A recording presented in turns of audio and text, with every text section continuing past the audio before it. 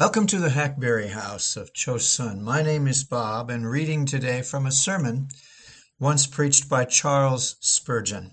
In its written form, it is borrowed from the chapel library, which was donated to them by Perry Boardman, who created in 2001 a 63-volume set of Spurgeon sermons known as Spurgeon's Gems. The entire collection of written messages is available at www.spurgeongems.org. All sermons in this series are used by permission and the delight of the people at Chapel Library. They can be reached at chapel@mountzion.org. Today's message is number 1 in the series, and it's called The Immutability of God. It's a sermon delivered on Sabbath morning, January 7, 1855, by C.H. Spurgeon at the New Park Street Chapel in Southwark. The text, Malachi 3:6, I am the Lord, I change not. Therefore you sons of Jacob are not consumed. It has been said by someone that the proper study of mankind is man. I will not oppose the idea, but I believe it is equally true that the proper study of God's elect is God. The proper study of a Christian is the Godhead. The highest science, the loftiest speculation, the mightiest philosophy which can ever engage the attention of a child of God is the name, the nature, the person, the work, the doings, the existence of the great God whom he calls his Father. There's something exceedingly improving to the mind in a contemplation of the divinity. It's a subject so vast that all our thoughts are lost in its immensity, so deep that our pride is drowned in its infinity. Other subjects we can compass and grapple with. In them we feel a kind of self-content, and we go our way with the thought, behold, I am wise. But when we come to this master science, finding that our plumb line cannot sound its depth, and that our eagle eye cannot see its height, we turn away with the thought that vain man would be wise, but he's like a wild ass's colt, and with the solemn exclamation, I am but of yesterday, and know nothing. No subject of contemplation will tend more to humble the mind than thoughts of God. We shall be obliged to feel, as the poet says, Great God, how infinite art thou, what worthless worms are we. But while the subject humbles the mind, it also expands it. He who often thinks of God will have a larger mind than the man who simply plods around this narrow globe.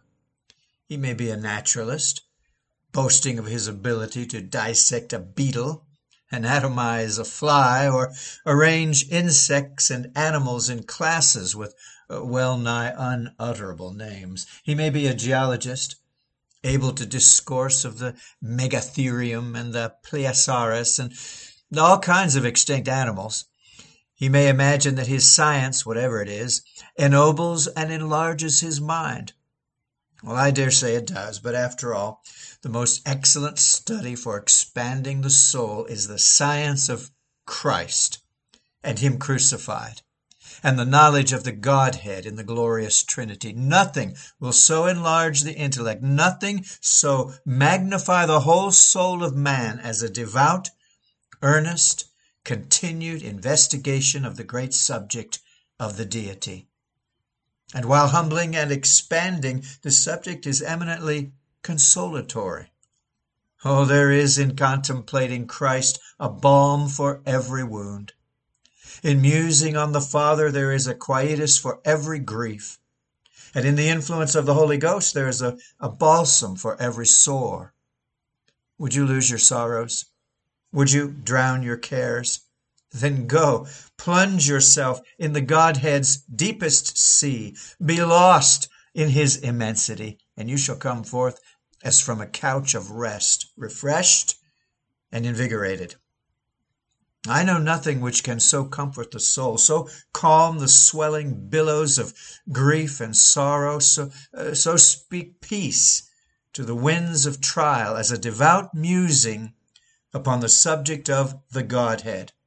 It is to that subject that I invite you this morning. We shall present you with one view of it, that is, the immutability of the glorious Jehovah. I am, says my text, Jehovah. Now, for so it should be translated. I am Jehovah, I change not. Therefore, you sons of Jacob are not consumed. There are three things this morning. First of all, an unchanging God. Secondly, the persons who derive benefit from this glorious attribute, the sons of Jacob. And thirdly, the benefit they so derive. They are not consumed. We address ourselves to these points. First, we have set before us the doctrine of the immutability of God.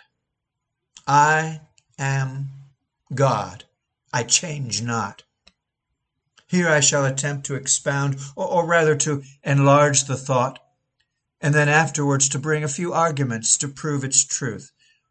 One, I shall offer some exposition of my text by first saying that God is Jehovah, and he changes not in his essence. We cannot tell you what Godhead is. We do not know what substance that is which we call God. It is an existence. It is a being. But what that is, we know not.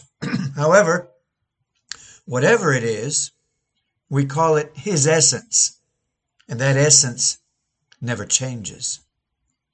The substance of mortal things is ever changing. The mountains with their snow-white crowns doff their old diadems in summer, in rivers trickling down their sides, while the storm cloud gives them another coronation. The ocean with its mighty floods loses its water when the sunbeams kiss the waves and snatch them in mists to heaven. Even the sun himself requires fresh fuel from the hand of the infinite Almighty to replenish his ever-burning furnace. All creatures change. Man, especially as to his body, is always undergoing revolution. Very probably there's not a single particle in my body which was in it a few years ago. This frame has been worn away by activity. Its atoms have been removed by friction. Fresh particles of matter have, in the meantime, constantly accrued to my body, and so it has been replenished. But its substance is altered. The fabric of which this world is made is ever passing away, like a stream of water. Drops are running away, and others are following after, keeping the river still full, but always changing in its elements. But God, he's perpetually the same. He is not composed of any substance or material, but is spirit, pure, essential, and ethereal spirit, and therefore he is immutable. He remains everlastingly the same. There are no furrows on his eternal brow. No age has palsied him. No years have marked him with the mementos of their flight. He sees ages pass, but with him it is ever now. He is the great I am, the great unchangeable. Mark you, his essence did not undergo a change when it became united with the manhood.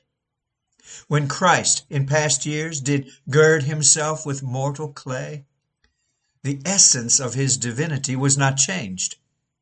Flesh did not become God, nor did God become flesh by a real actual change of nature. The two were united in hypostatical union, but the Godhead was still the same.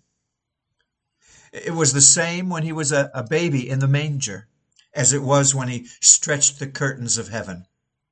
It was the same God that hung upon the cross and whose blood flowed down in a purple river, the self-same God that holds the world upon his everlasting shoulders and bears in his hands the keys of death and hell. He never has been changed in his essence, not even by his incarnation. He remains everlastingly, eternally, the one unchanging God, the Father of lights, with whom there is no variableness, neither the shadow of a change. Number two, he changes not in his attributes. Whatever the attributes of God were of old, that they are now. And of each of them we may sing, as it was in the beginning, is now, and ever shall be, world without end. Amen. Was he powerful? Was he the mighty God when he spake the world out of the womb of non-existence? Was he the omnipotent when he piled the mountains and scooped out the hollow places for the rolling deep? Yes, he was powerful then. And his arm is unpalsied now. He is the same giant in his might. The sap of his nourishment is undried, and the strength of his soul stands the same forever. Was he wise when he constituted this mighty globe? When he laid the foundations of the universe?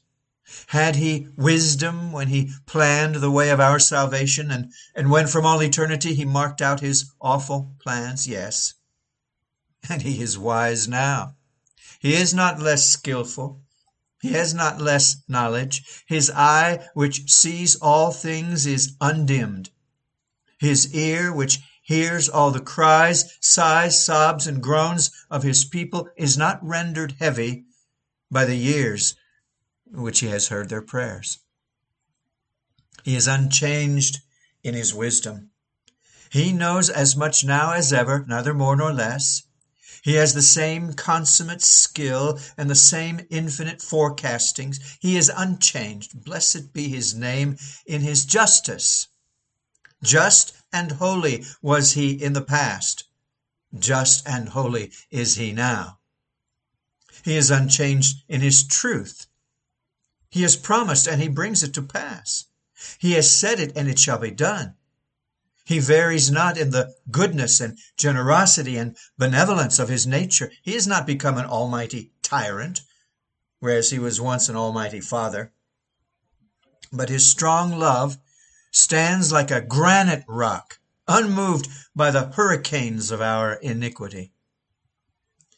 And blessed be his dear name, he is unchanged in his love.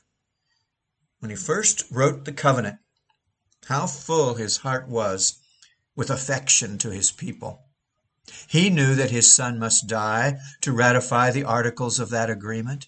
He knew right well that he must rend his best beloved from his bowels and send him down to earth to bleed and die. He did not hesitate to sign that mighty covenant, nor did he shun its fulfillment. He loves as much now as he did then, and when suns shall cease to shine and moons to show their feeble light, he still shall love on forever and ever. Take any one attribute of God, and I will write semper idem, always the same. Take any one thing you can say of God now, it may be said not only in the dark past, but in the bright future it shall always remain the same. I am Jehovah. I change not. Then again, God changes not in his plans. That man began to build, but he wasn't able to finish. Therefore he changed his plan, as every wise man would do in such a case. He built upon a smaller foundation and commenced again. But has it ever been said that God began to build, but was not able to finish? Nay, when he has boundless stores at his command, and when his own right hand would create worlds as numerous as drops of morning dew, shall he ever stay because he has not power, and reverse or alter or disarrange his plan because he cannot carry it out? But, say some, perhaps God never had a plan. Do you think God is more foolish than yourself then, sir? Do you go to work without a plan? No, you say, I always have a scheme. Well, so has God. Every man has his plan, and God has a plan too. God is a mastermind. He arranged everything in his gigantic intellect long before he did it. And once having settled it, mark you, he never alters it. This shall be done, he says. The iron hand of destiny marks it down, and it is brought to pass. This is my purpose, and it stands. Nor can earth or hell alter it. This is my decree, he says. Promulgate it, angels. Rend it down from the gates of heaven, you devils, but you cannot alter the decree. It shall be done. God alters not his plans. Why should he? He is almighty, and therefore can perform his pleasure. Why should he? He's the all-wise, therefore cannot have planned wrongly. Why should he? He is the everlasting God, therefore he cannot die before his plan is accomplished. Why should he change? You worthless atoms of existence, ephemera of the day, you creeping insects upon this bay leaf of existence, you may change your plans, but he shall never, never change his. Then has he told me that his plan is to save me? If so, I am safe. Again the poet, my name from the palms of his hands eternity will not erase. Impressed on his heart it remains in marks of indelible grace. Number 4, yet again, God is unchanging in his promises. We love to speak about the sweet promises of God. But if we could ever suppose that one of them could be changed, we would not talk anything more about them. If I thought that the notes of the Bank of England could not be cashed next week, I should decline to take them. If I thought that God's promises would never be fulfilled, if I thought that God would see it right to alter some word in his promises, farewell, Scriptures. I want immutable things. And I find that I have immutable promises when I turn to the Bible, for by 2 immutable things in which it is impossible for God to lie, he has signed, confirmed, and sealed every promise of his. The gospel is not yea and nay. It is not promising today and denying tomorrow, but the gospel is yea, yea, to the glory of God. Believer, there was a delightful promise which you had yesterday. And this morning when you turned to the Bible, the promise was not sweet. Do you know why? Do you think the promise had changed? No, you changed. That's where the matter lies. You'd been eating some of the grapes of Sodom, and your mouth was thereby put out of taste, and you could not detect the sweetness. But there was the same honey there, depend upon it, the same preciousness. Oh, says one child of God, I had built my house firmly once upon some stable promises, and there came a wind, and I said, O Lord, I am cast down, and I shall be lost. Well, the promises were not cast down. The foundations were not removed. It was your little wood, hay, stubble hut that you had been building. It was that which fell down. You have been shaken on the rock, not the rock under you. But let me tell you what is the best way of living in the world. I have heard that a gentleman said to a black man, I can't think how it is you're always so happy in the Lord, and I am often downcast. Why, massa, he said, I throw myself flat down on the promise, and there I lie. You stand on the promise. You have a little to do with it. Down you go when the wind comes, and then you cry, oh, I'm down, whereas I go flat on the promise at once. That is why I fear no fall. Then let us always say, Lord, there's the promise. It is your business to fulfill it. Down I go on the promise, flat. No standing up for me. That's where you should go, prostrate on the promise. And remember, every promise is a rock, an unchanging thing. Therefore, at his feet, cast yourself and rest there forever. But number 5, now comes one jarring note to spoil the theme. To some of you, God is unchanging in his threatenings. If every promise stands fast and every oath of the covenant is fulfilled, hark you, sinner, mark the word. Hear the death knell of your carnal hopes.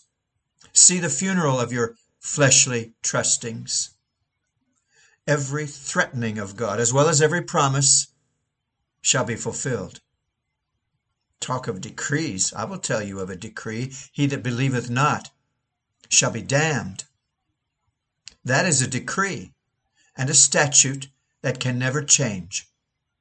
Be as good as you please. Be as moral as you can. Be as honest as you will. Walk as uprightly as you may. There stands the unchangeable threatening. He that believeth not shall be damned. What say you to that, moralist? Oh, you wish you could alter it and say, he that does not live a holy life shall be damned. Well, that will be true, but it does not say so. It says, he that believeth not. Here is the stone of stumbling and the rock of offense, but you cannot alter it.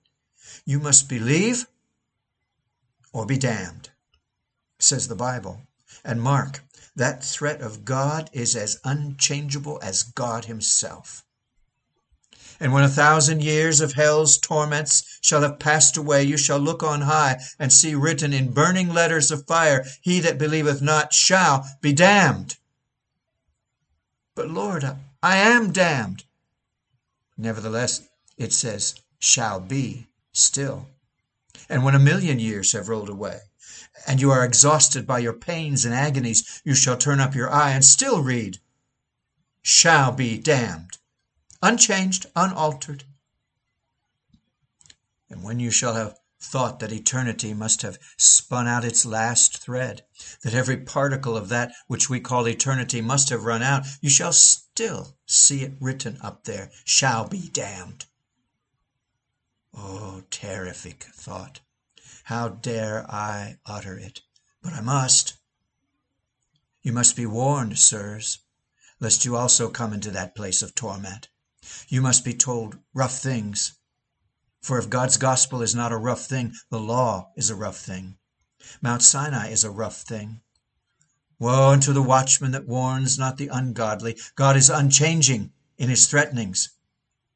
Beware, O sinner, for it is a fearful thing to fall into the hands of the living God. Number 6, we must hint at one thought before we pass away, and that is, God is unchanging in the objects of his love. Not only in his love, but in the objects of it. Quote, if ever it should come to pass that sheep of Christ might fall away, my fickle, feeble soul, alas, would fall 1,000 times a day. End of quote. If one dear saint of God had perished, well, then so might all. If one of the covenant ones be lost, so may all be. And then there is no gospel promise true. But the Bible is a lie, and there's nothing in it worth my acceptance. I'll be an infidel at once when I can believe that a saint of God can ever fall finally, forever. If God has loved me once, he will love me forever. Quote, did Jesus once upon me shine? Then Jesus is forever mine. End of quote. The objects of everlasting love never change. Those whom God has called, he will justify. Whom he has justified, he will sanctify. Whom he sanctifies, he will glorify. And thus, having taken a great deal too much time, perhaps, in simply expanding the thought of an unchanging God, I will now try to prove that he is unchangeable. First, I am not much of an argumentative preacher, but one argument that I will mention is this. The very existence and being of a God seems to me to imply immutability. Let me think a moment. There is a God. This God rules and governs all things. This God fashioned the world. He upholds and maintains it. What kind of a being must he be? It does strike me that you cannot think of a changeable God. I conceive that the thought is so repugnant to common sense that if you for one moment think of a changing God, the words seem to clash, and you're obliged to say, then he must be a kind of man. And then you have a Mormon idea of God. I imagine it is impossible to conceive of a changing God. It is so to me. Others may be capable of such an idea, but I could not entertain it. I could no more think of a changing God than I could of a round square, or of any other absurdity. The thing seems so contrary that I am obliged, when once I say God, to include the idea of an unchanging being. Well, I think that one argument will be enough, what I just said, but another good argument may be found in the fact of God's perfection. I believe God to be a perfect being.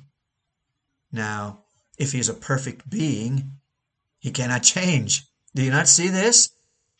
Suppose I am perfect today. If it were possible for me to change, should I be perfect tomorrow after the alteration?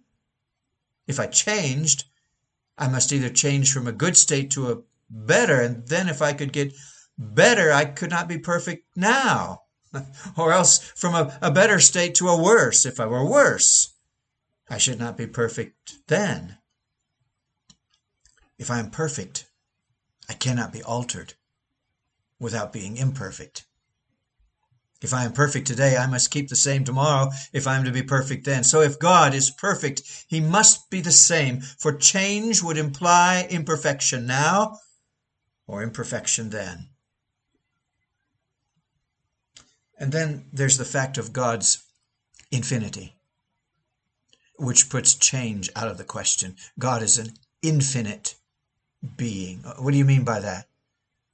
There is no man who can tell you what he means by an infinite being. But there cannot be two infinities. If one thing is infinite, there's no room for anything else. For infinite means all. It means not bounded, not finite, having no end. Well, there cannot be two infinities. If God is infinite today, and then should change and be infinite tomorrow, there would be two infinities, but that cannot be. Suppose he is infinite and then changes. Well, he must become finite and could not be God. Either he is finite today and finite tomorrow, or infinite today and finite tomorrow, or finite today and infinite tomorrow, all of which suppositions are equally absurd. The fact of his being an infinite being at once quashes the thought of his being a changeable being. Infinity has written on its very brow the word immutability. But then, dear friends, let's look at the past. There we shall gather some proofs of God's immutable nature. Hath he spoken, and hath he not done it? Hath he sworn, and hath it not come to pass? Can it not be said of Jehovah, he hath done all his will, and he hath accomplished all his purpose? Turn you to Philistia. Ask where she is. God said, Howl, Ashdod, ye gates of Gaza, for you shall fall. And where are they?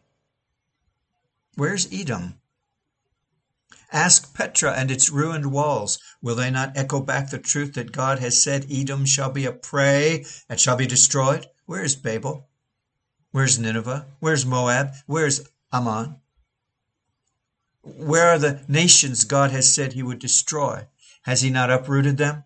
Cast out the remembrance of them from the earth? Has God cast off his people? Has he once been unmindful of his promise? Has he once broken his oath and covenant, or once departed from his plan? No. Point to one instance in history where God has changed. You cannot, sirs, For throughout all history there stands the fact that God has been immutable in his purposes. I think I hear someone say, I can remember one passage in Scripture where God changed. And so did I think once. The case I mean is that of the death of Hezekiah.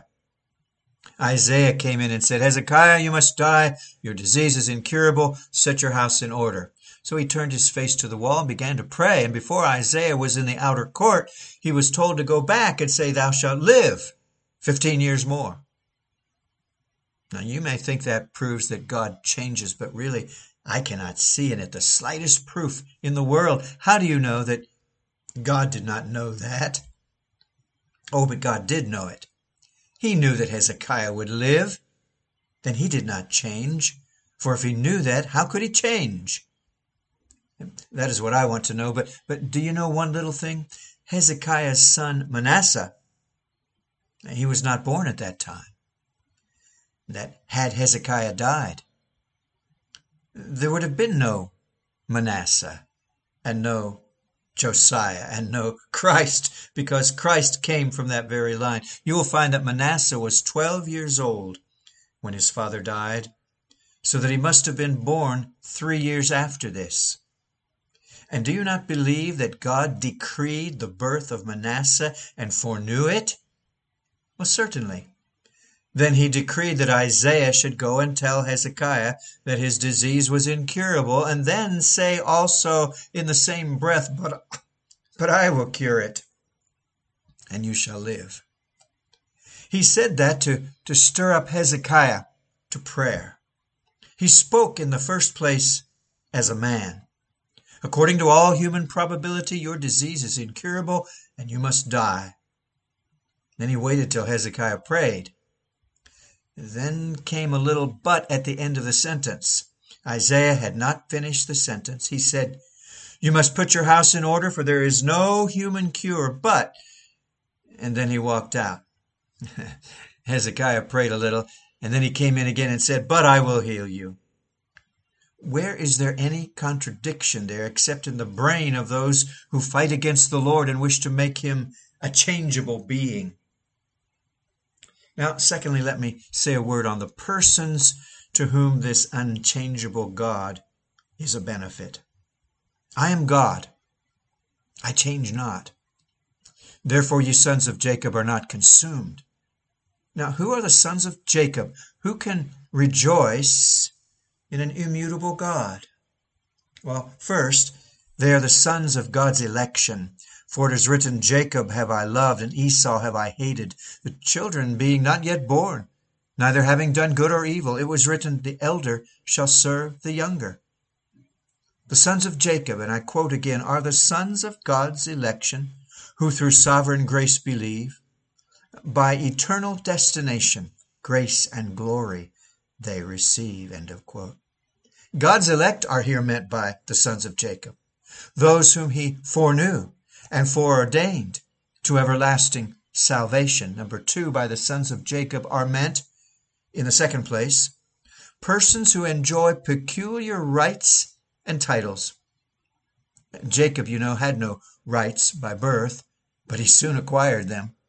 He changed a mess of pottage with his brother Esau and thus gained the birthright. No, I do not justify the means, but he did also obtain the blessing, and so acquired peculiar rights. By the sons of Jacob here are meant persons who have peculiar rights and titles. Unto them that believe he has given the right and power to become sons of God.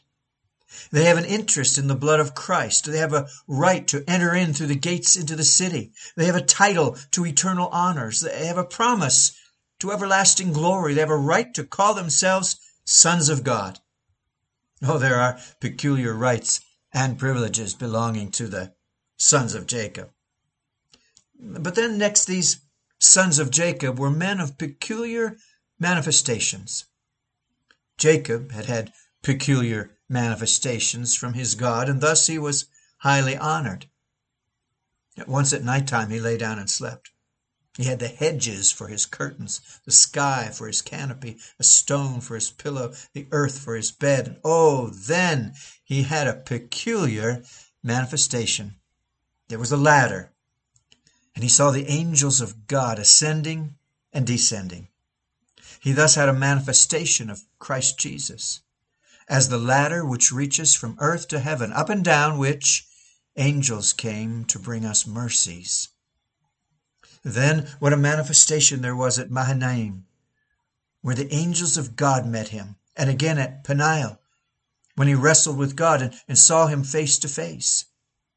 Those were peculiar manifestations, and this passage refers to those who, like Jacob, have had peculiar manifestations. Well, now then, how many of you have had personal manifestations? Oh, you say that's enthusiasm, that's fanaticism. Well, it's a blessed enthusiasm, for the sons of Jacob have had peculiar manifestations. They've talked with God, as a man talks with his friend. They've whispered in the ear of Jehovah.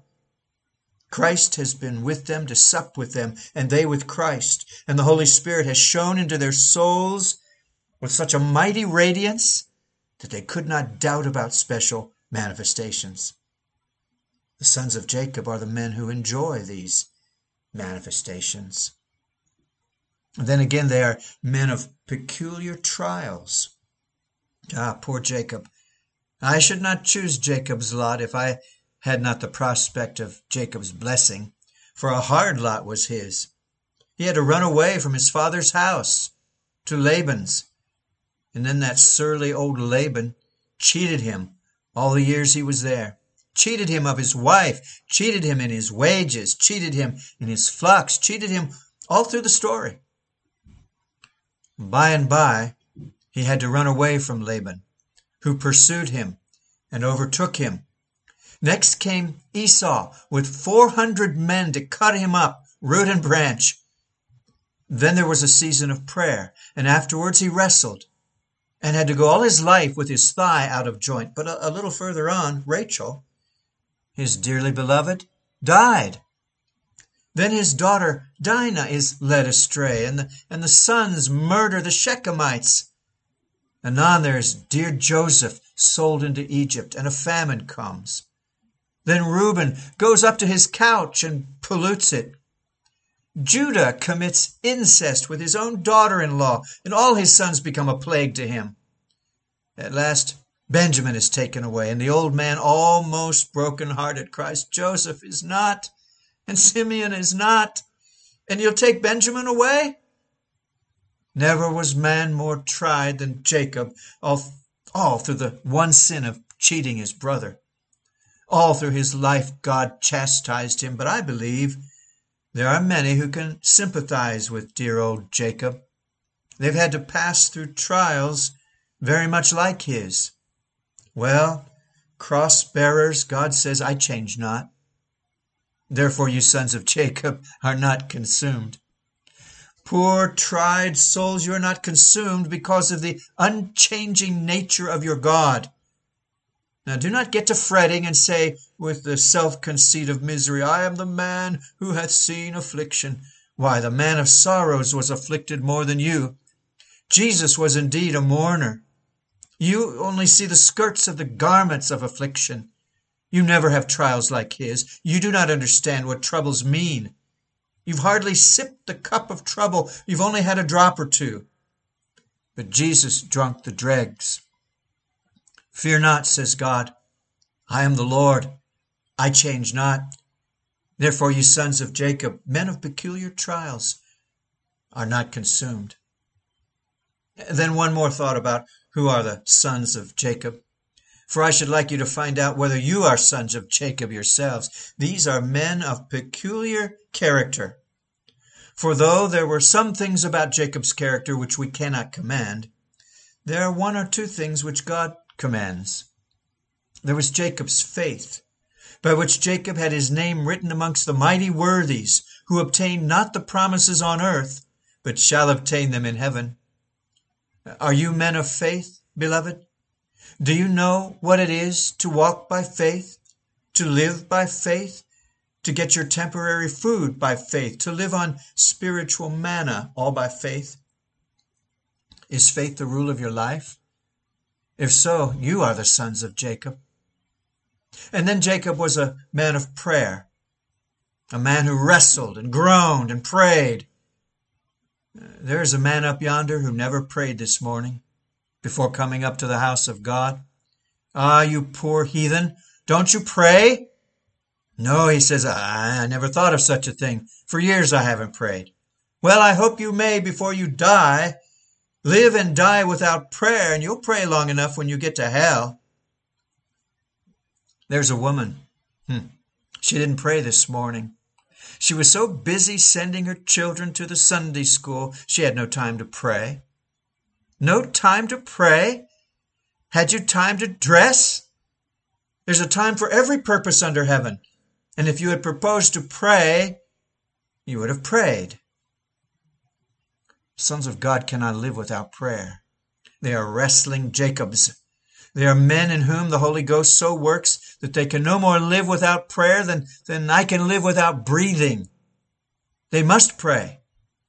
Sirs, mark you, if you are living without prayer, you're living without Christ and dying like that.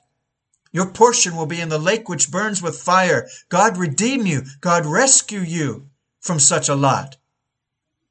But you who are the sons of Jacob, take comfort, for God is immutable.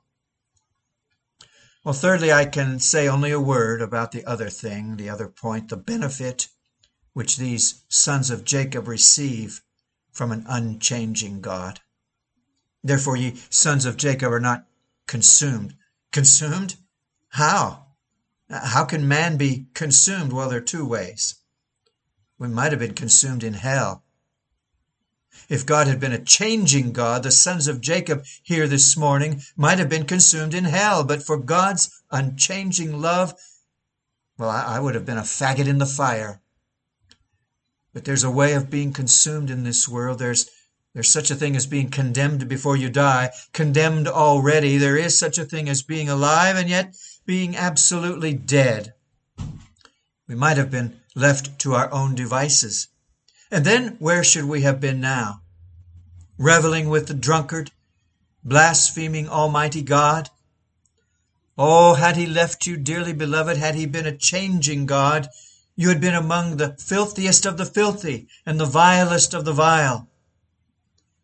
Can you not remember in your life seasons similar to those I've felt? I've gone right to the edge of sin. Some strong temptation has taken hold of both my arms so that I could not wrestle with it. And I've been pushed along, dragged as by an awful satanic power to the very edge of some horrid precipice. I've looked down, down, down, and seen my portion. I quivered on the brink of ruin. I've been horrified as with my hair upright. I've thought of the sin I was about to commit, the horrible pit into which I was about to fall. And a strong arm has saved me. I've started back and cried, "Oh God, could I have gone so near sin and yet come back again? Could I have walked right up to the furnace and not fallen down like Nebuchadnezzar's strong men, devoured by the very heat? Or is it possible I should be here this morning when I think of the sins I have committed and the crimes which have crossed my wicked imagination? Yes, I am here, unconsumed, because the Lord changes not.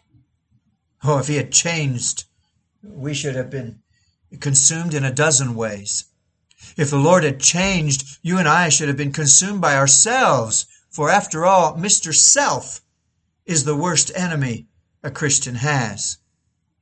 We should have proved suicides to our own souls. We should have mixed the cup of poison for our own spirits if the Lord had not been an unchanging God, and dashed the cup out of our hands when we were about to drink it. Then we should have been consumed by God himself if he had not been a changeless God. We call God a father, but there's not a father in this world who would not have killed all his children long ago. So provoked would he have been with them if he had been half as much troubled as God has been with his family. He has the most troublesome family in the whole world. Unbelieving, ungrateful, disobedient, forgetful, rebellious, wandering, murmuring, stiff-necked. Well, it is that he is long-suffering, or else he would have taken not only the rod, but the sword to some of us long ago. But there was nothing in us to love at first, and so there cannot be less now. John Newton used to tell a whimsical story, and laugh at it too, of a good woman who said, in order to prove the doctrine of election, "Ah, sir, the Lord must have loved me before I was born, or else he would not have seen anything in me to love afterwards." I am sure it is true in my case, and true in respect to most of God's people, for there is little to love in them after they are born, that if he had not loved them before then, he would have seen no reason to choose them after. But since he loved them without works, he still loves them without works. Since their good works did not win his affection, bad works cannot sever that affection. Since their righteousness did not bind his love to them, so their wickedness cannot snap the golden links. He loved them out of pure sovereign grace, and he will love them still.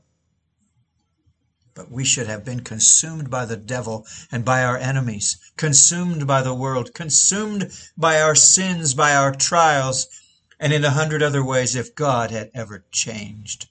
Well, now time fails us, and I can say but little. I have only just cursorily touched on the text. I now hand it to you. May the Lord help you, sons of Jacob, to take home this portion of meat. Digest it well. Feed upon it. May the Holy Ghost sweetly apply the glorious things that are written, and may you have a feast of fat things, of wines on the lees well refined. Remember, God is the same, whatever is removed.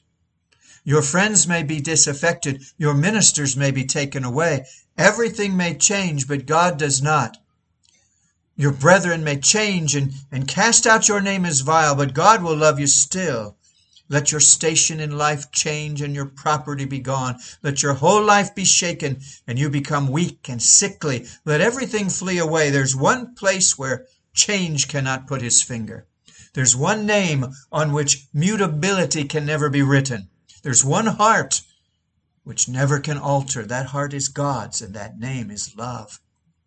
Quote, "Trust him, he'll ne'er deceive you, though you hardly of him deem. He will never, never leave you, nor will let you quite leave him." End of quote. That's taken from the Metropolitan Tabernacle Pulpit C.H. Spurgeon collection. Thank you so much for sharing this with me today. Got a lot of other things on this website. Would you look around, please? This is the Hackberry House of Chosun, and Lord willing, we'll talk again real soon. Bye-bye.